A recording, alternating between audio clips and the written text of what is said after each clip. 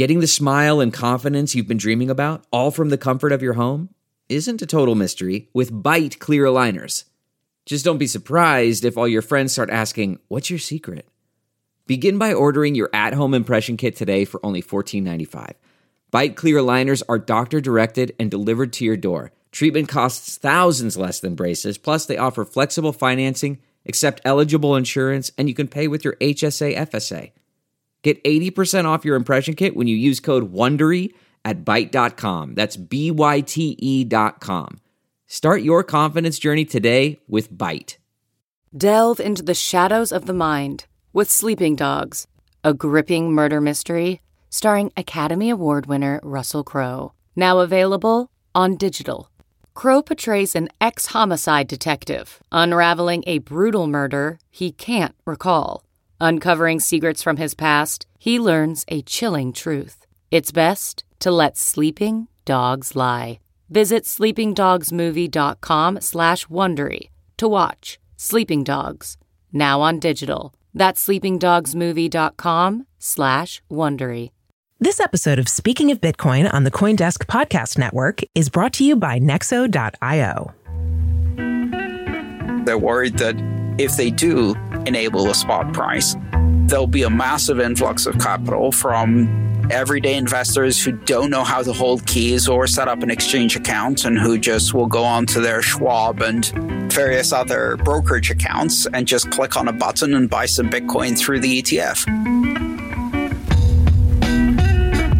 So on the last episode of Speaking of Bitcoin, we were talking about the Securities and Exchange Commission, better known as the SEC, and specifically how they're both not willing to change the rules to accommodate what crypto is, and how it's very structurally different than traditional equities, for which the rules were written more than 80 years ago. Another area where this is visible, though, and which has become something of a personal sore point for my brain, is ETFs, or exchange-traded funds. And on today's show, we're going to talk about it. But before that, introductions. My name is Adam B. Levine, and this is Speaking of Bitcoin. This time I'm joined, as always, by the other host of the show, Dr. Stephanie Murphy. Hi. And Andreas M. Antonopoulos. Hello. So an ETF, I'm just going to go through some basics here for a minute, is basically a way to invest into one or a group of assets where the company running the ETF, or exchange-traded fund, as is the full name, handles all the complexity, and you can just mostly treat it like any other stock as an individual investor. Bitcoin ETFs in particular have been proposed by big mainstream players going back almost 10 years at this point.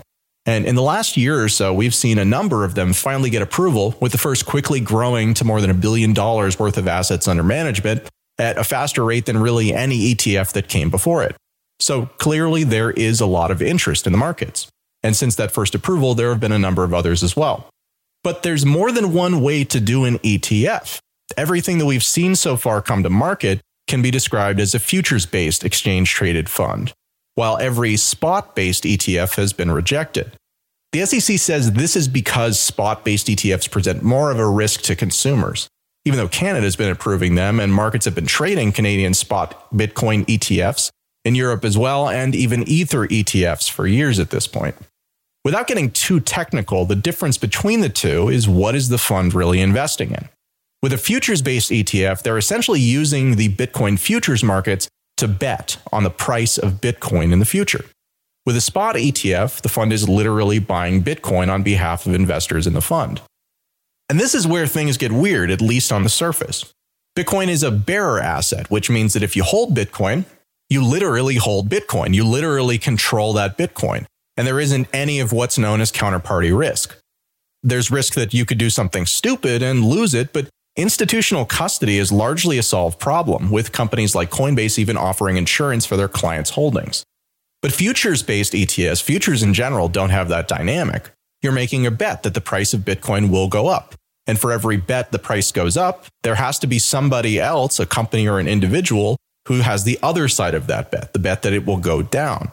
They are a counterparty to the futures contract, which means if they don't have the money to pay, then even a winning bet can be problematic to collect on. Now, modern markets abstract a lot of this, but at a fundamental level, this makes a spot ETF, where the money invested into the ETF is used to just buy and hold Bitcoin, a vehicle that at least should be fundamentally safer. And yet, according to the SEC, the opposite is true. So with that kind of primer in mind, the thing that set me off on this one and why I wanted to talk about it is that recently a futures ETF was approved that used the 1933 version of the law that governs the SEC's activity. So this dynamic hasn't made sense for a while to a lot of us who have been watching it.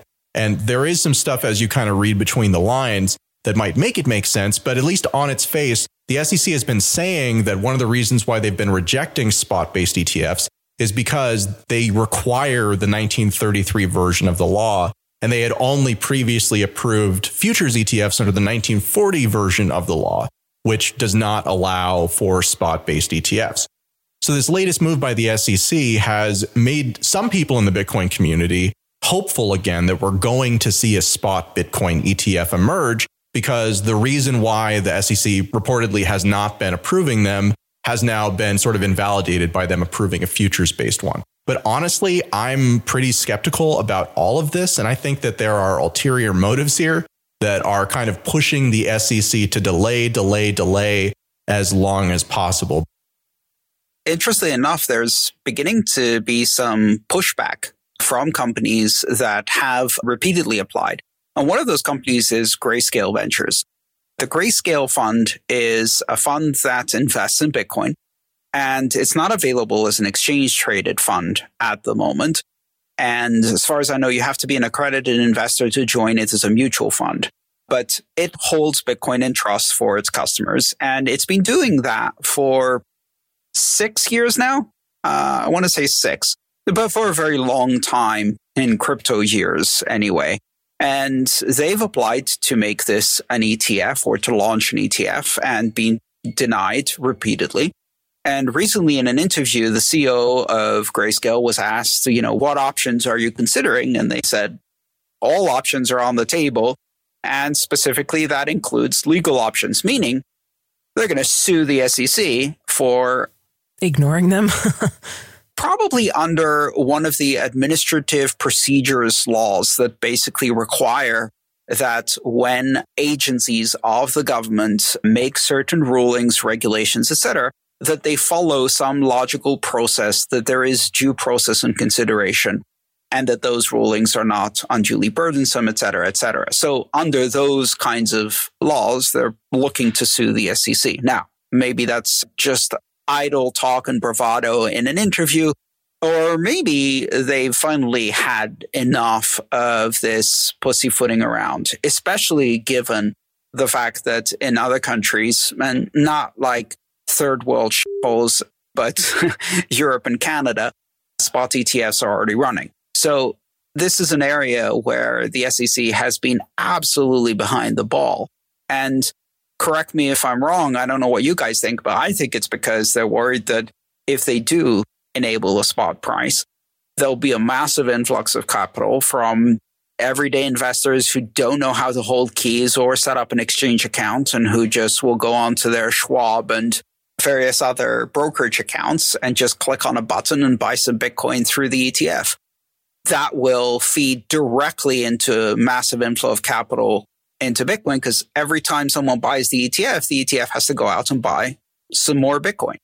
And that's what they're afraid of.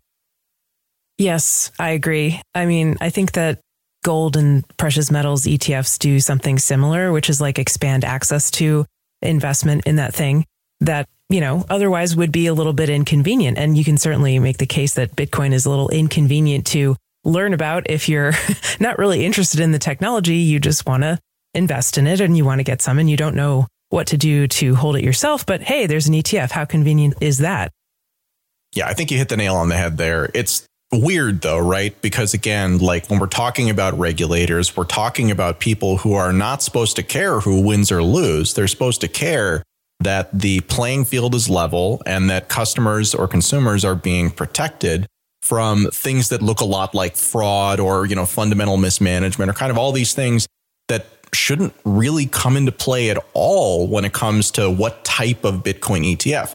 The kind of read between the lines, I think, is exactly that. It's that when you're talking about these future ETFs, you're talking about, again, in the case of the ProShares ETF, $1.2 billion of money that wants exposure to the price of Bitcoin, but which is being funneled into a futures vehicle, which means that to the extent that there's kind of more money coming in, it might push up the price of futures. There might be a kind of increase in premium there, but it never changes the supply and demand fundamentals of the actual underlying asset. And with a spot ETF and potentially with multiple spot ETFs, the kind of opposite is true. So with these futures-based vehicles, there's no real risk that inflows will then cause, demand to increase for the actual, underlying Bitcoin, which will then cause the price to increase because it's changed the supply-demand fundamentals, which will then draw more attention to the fund, which will then draw more investors to invest in it. And again, we're living in a world right now where official inflation numbers are above 7% on an annualized basis. And you've got tons of big institutions out there like pension funds and insurance companies who have a mandate to try and find returns that are a couple of percentage points above the rate of inflation to appropriately manage the reserves that they then have to hold on behalf of other people. And so in that type of an environment, cryptocurrency and Bitcoin in particular looks like a pretty darn good investment. And it just seems to me that the potential of this ETF to Bitcoin price virtuous cycle really could be sort of the institutional moment that I think people have been looking for a long time, but which has kind of been funneled into these other weirder and ironically less safe products as a result of just, again, the reticence on the part of the supposedly neutral regulator, who very clearly, at least to me, doesn't seem to be very neutral at all. You were saying that Grayscale has already been doing this, but only for certain, like they're not an ETF. So how do you get in on that? You have to be an accredited investor, and then you can apply and buy the fund. Yeah. So again, it's not having them as an ETF is blocking access to anyone who's not an accredited investor, right? And we've talked about this a lot on the show, that there are a lot of opportunities available to accredited investors that others could benefit from, but they don't reach the bar to qualify. But it's like, how are you supposed to get over that bar if you're not allowed to invest in anything for your own protection?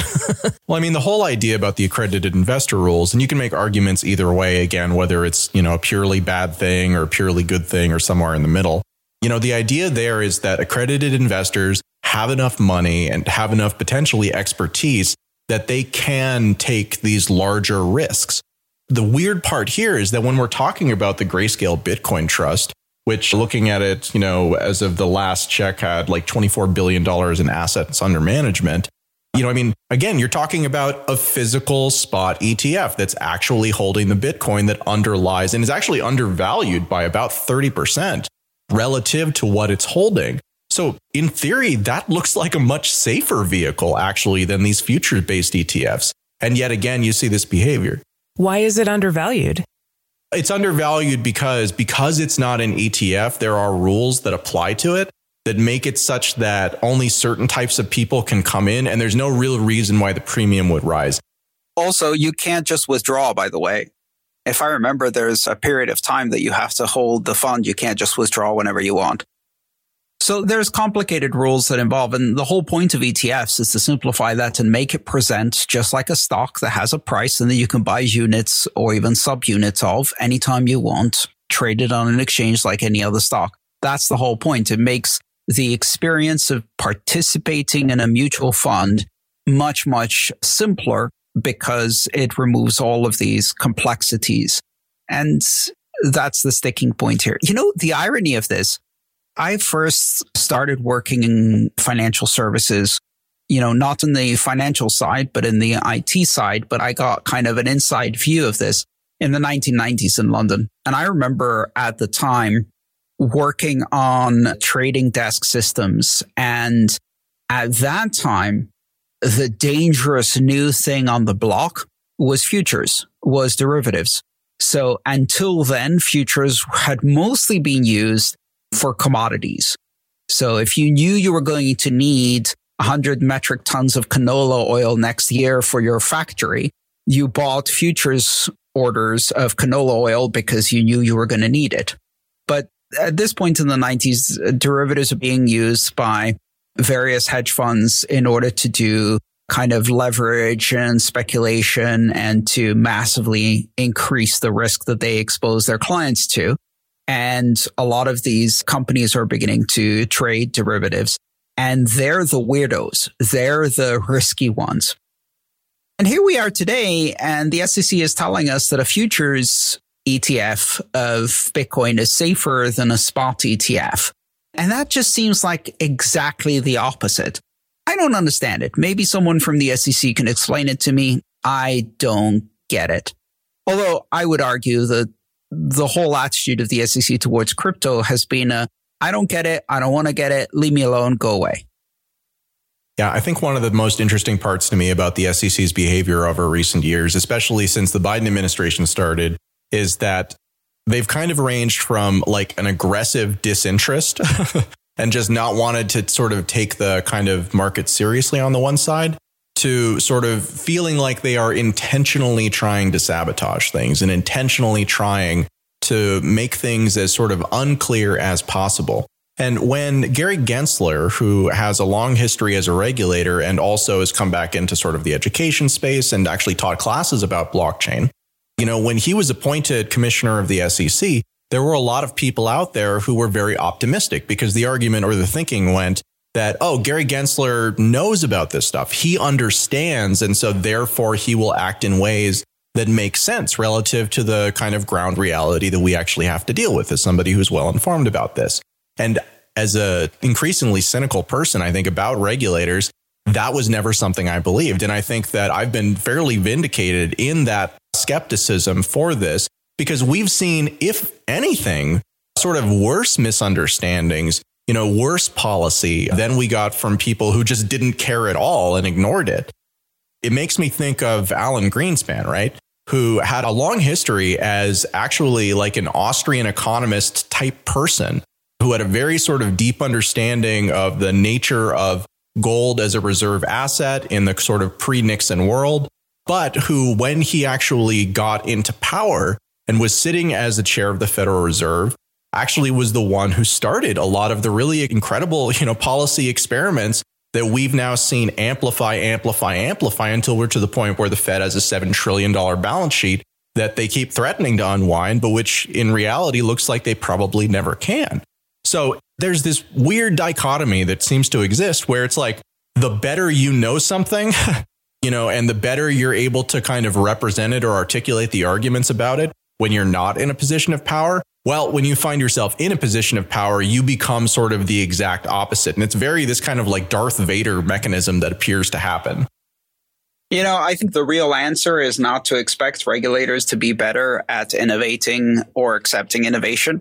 It's to remember why the hell we started our interest in crypto in the first place.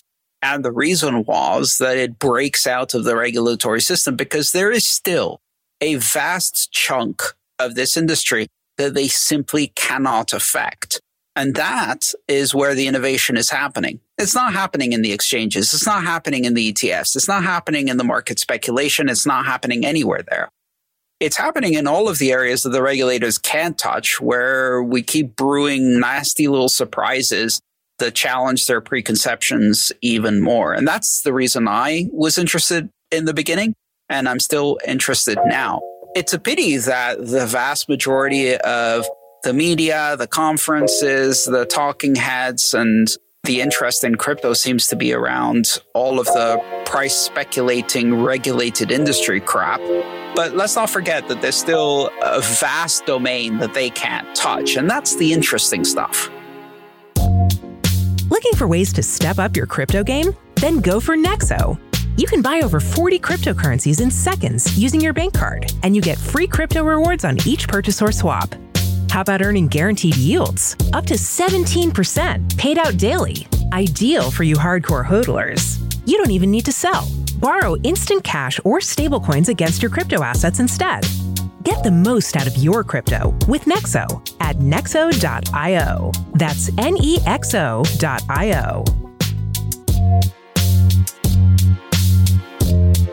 I want to ask you guys both a question. Do you think that having Bitcoin spot ETFs widely available would actually act as like a gateway to get anyone who's not currently interested in the more, cutting edge technology aspects into it? Or do you think the people that are interested in just, buying an ETF are really not ever going to be interested in something like using the Lightning Network or, like the actual technological stuff? I honestly don't know. I think it's going to allow a lot of people who don't yet have the technical capacity to deal with Bitcoin directly dip a toe and treat it like a speculative investment. That's fine. Or a savings vehicle. Certainly for Bitcoin, that's the case. They don't get any of the other benefits of ownership. That becomes even more noticeable when you're talking about smart contracts platforms. If you own, let's say there was a spot ETF for Ethereum, for Ether. I mean, if you own that, that's even more pointless. Right. You're missing out on a lot of the amazing things you could do with. Right. Because that's not an asset in no conception. So I don't know that there really is a bridge that brings those people in. On the other hand, the liquidity that generates results in attracting more startups, more talent, more people doing research, more people building businesses, et cetera, et cetera. So that liquidity cycle feeds the technology for sure. It pays developers to build interesting stuff, and those developers are going to play in all the sides of the industry, not just the regulated ones. In fact, what happens, and I love this cycle, is they get the job for a blockchain company or a regulated exchange, and they get a taste for it, and then they discover the vast, untapped, open source, exciting, innovative depths of this industry, and they jump ship and join a startup.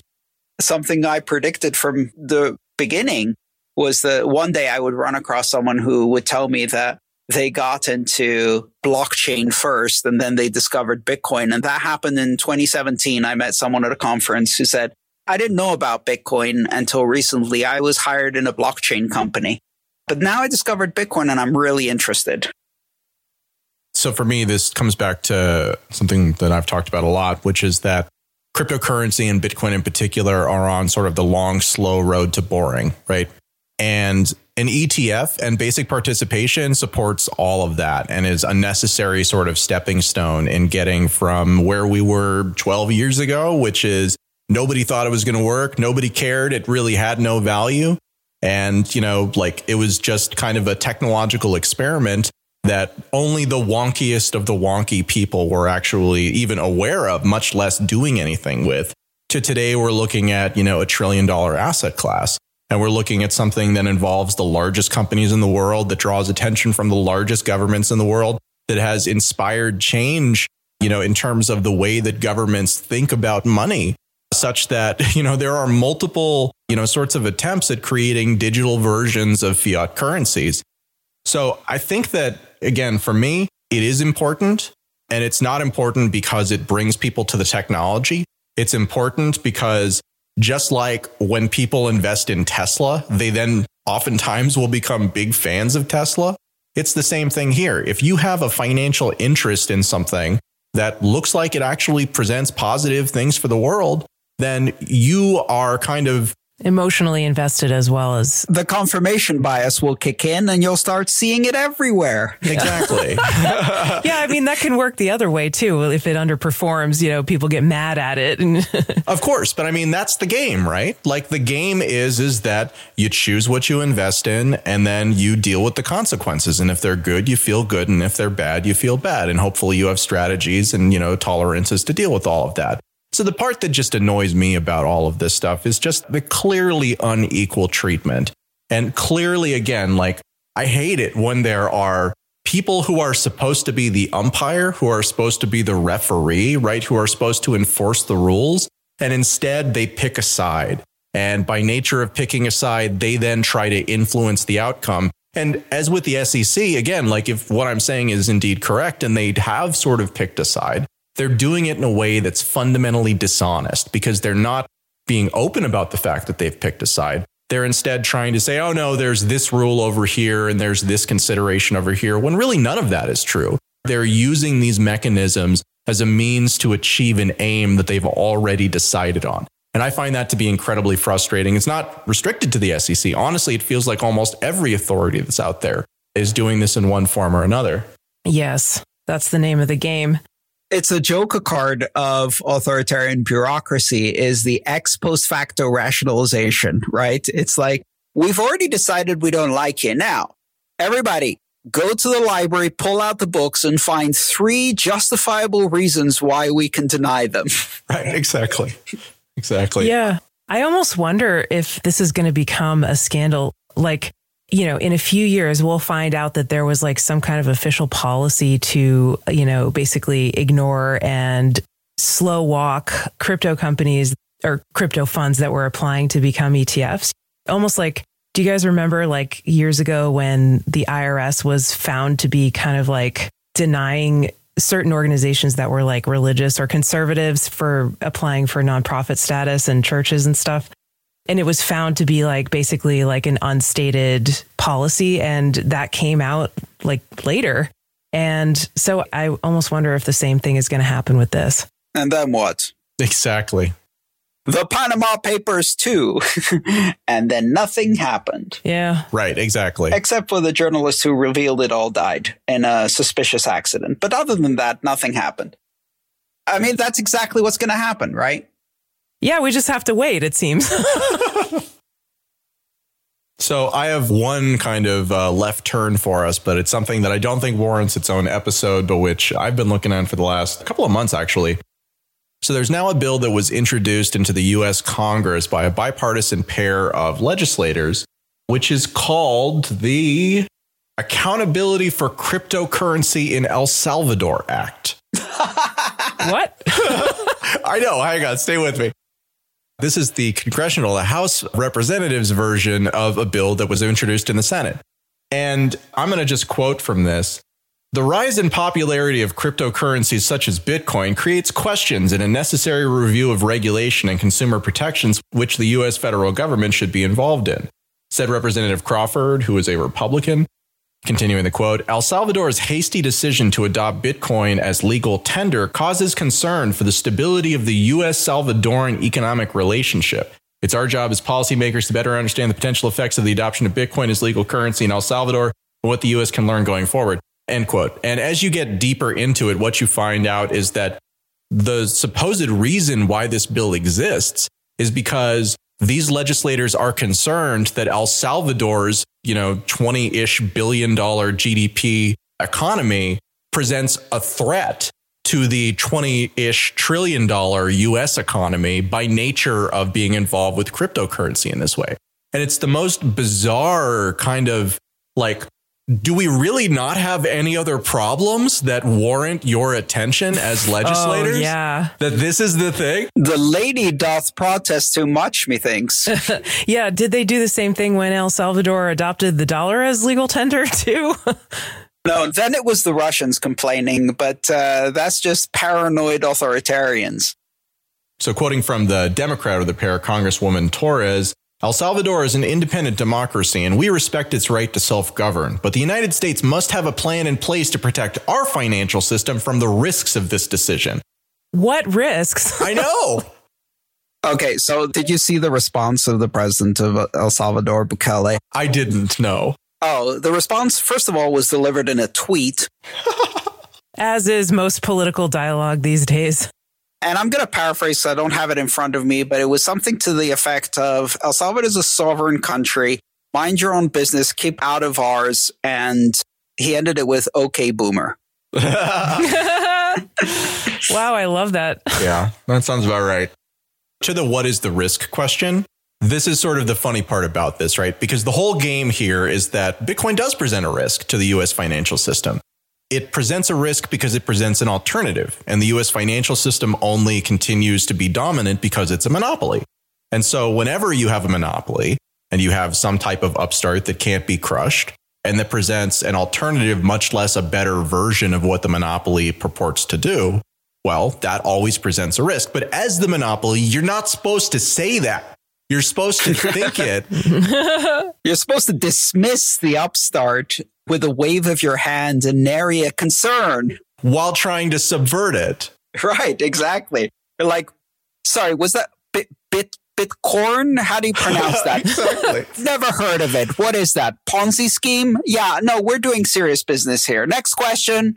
Exactly. So it's just funny because, again, this bill, and again, the same version in the Senate, really tries to walk that line where it's like, this is about what El Salvador did, but we care because it has implications for us. But let's not talk about what those implications are because that would make this worse. And what does this bill even purport to do? I'm like so confused.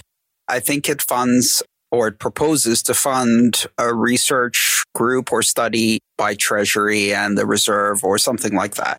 So it basically asks them to consider the question and do some research. That's all. It's also worth noting that this went through the Intelligence Subcommittee on Counterterrorism, Counterintelligence, and Counterproliferation, right? So we're not messing around with like no banking or anything. Weaponized Bitcoin. Yeah. They do have counterintelligence in their name. This goes counter to all intelligence. Yeah. Another thing from the press release that I just thought was really funny, and which goes back to, again, the episode that we did last time. So Moody's Sovereign Risk Group estimates that El Salvador may have lost as much as $22 million alone during one recent dip in the cryptocurrency market.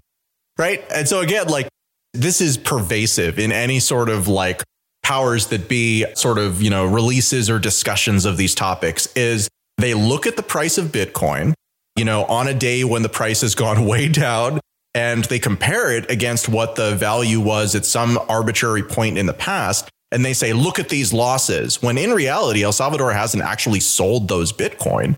And again, if you then, wait for 2 months and the price is back up and now El Salvador looks like a genius, well, they just won't actually put that into the release because it doesn't support their case. And so, again, it's just all of this ridiculous disingenuousness that comes from this. I don't know. Like I said, I think my expectations are way too high.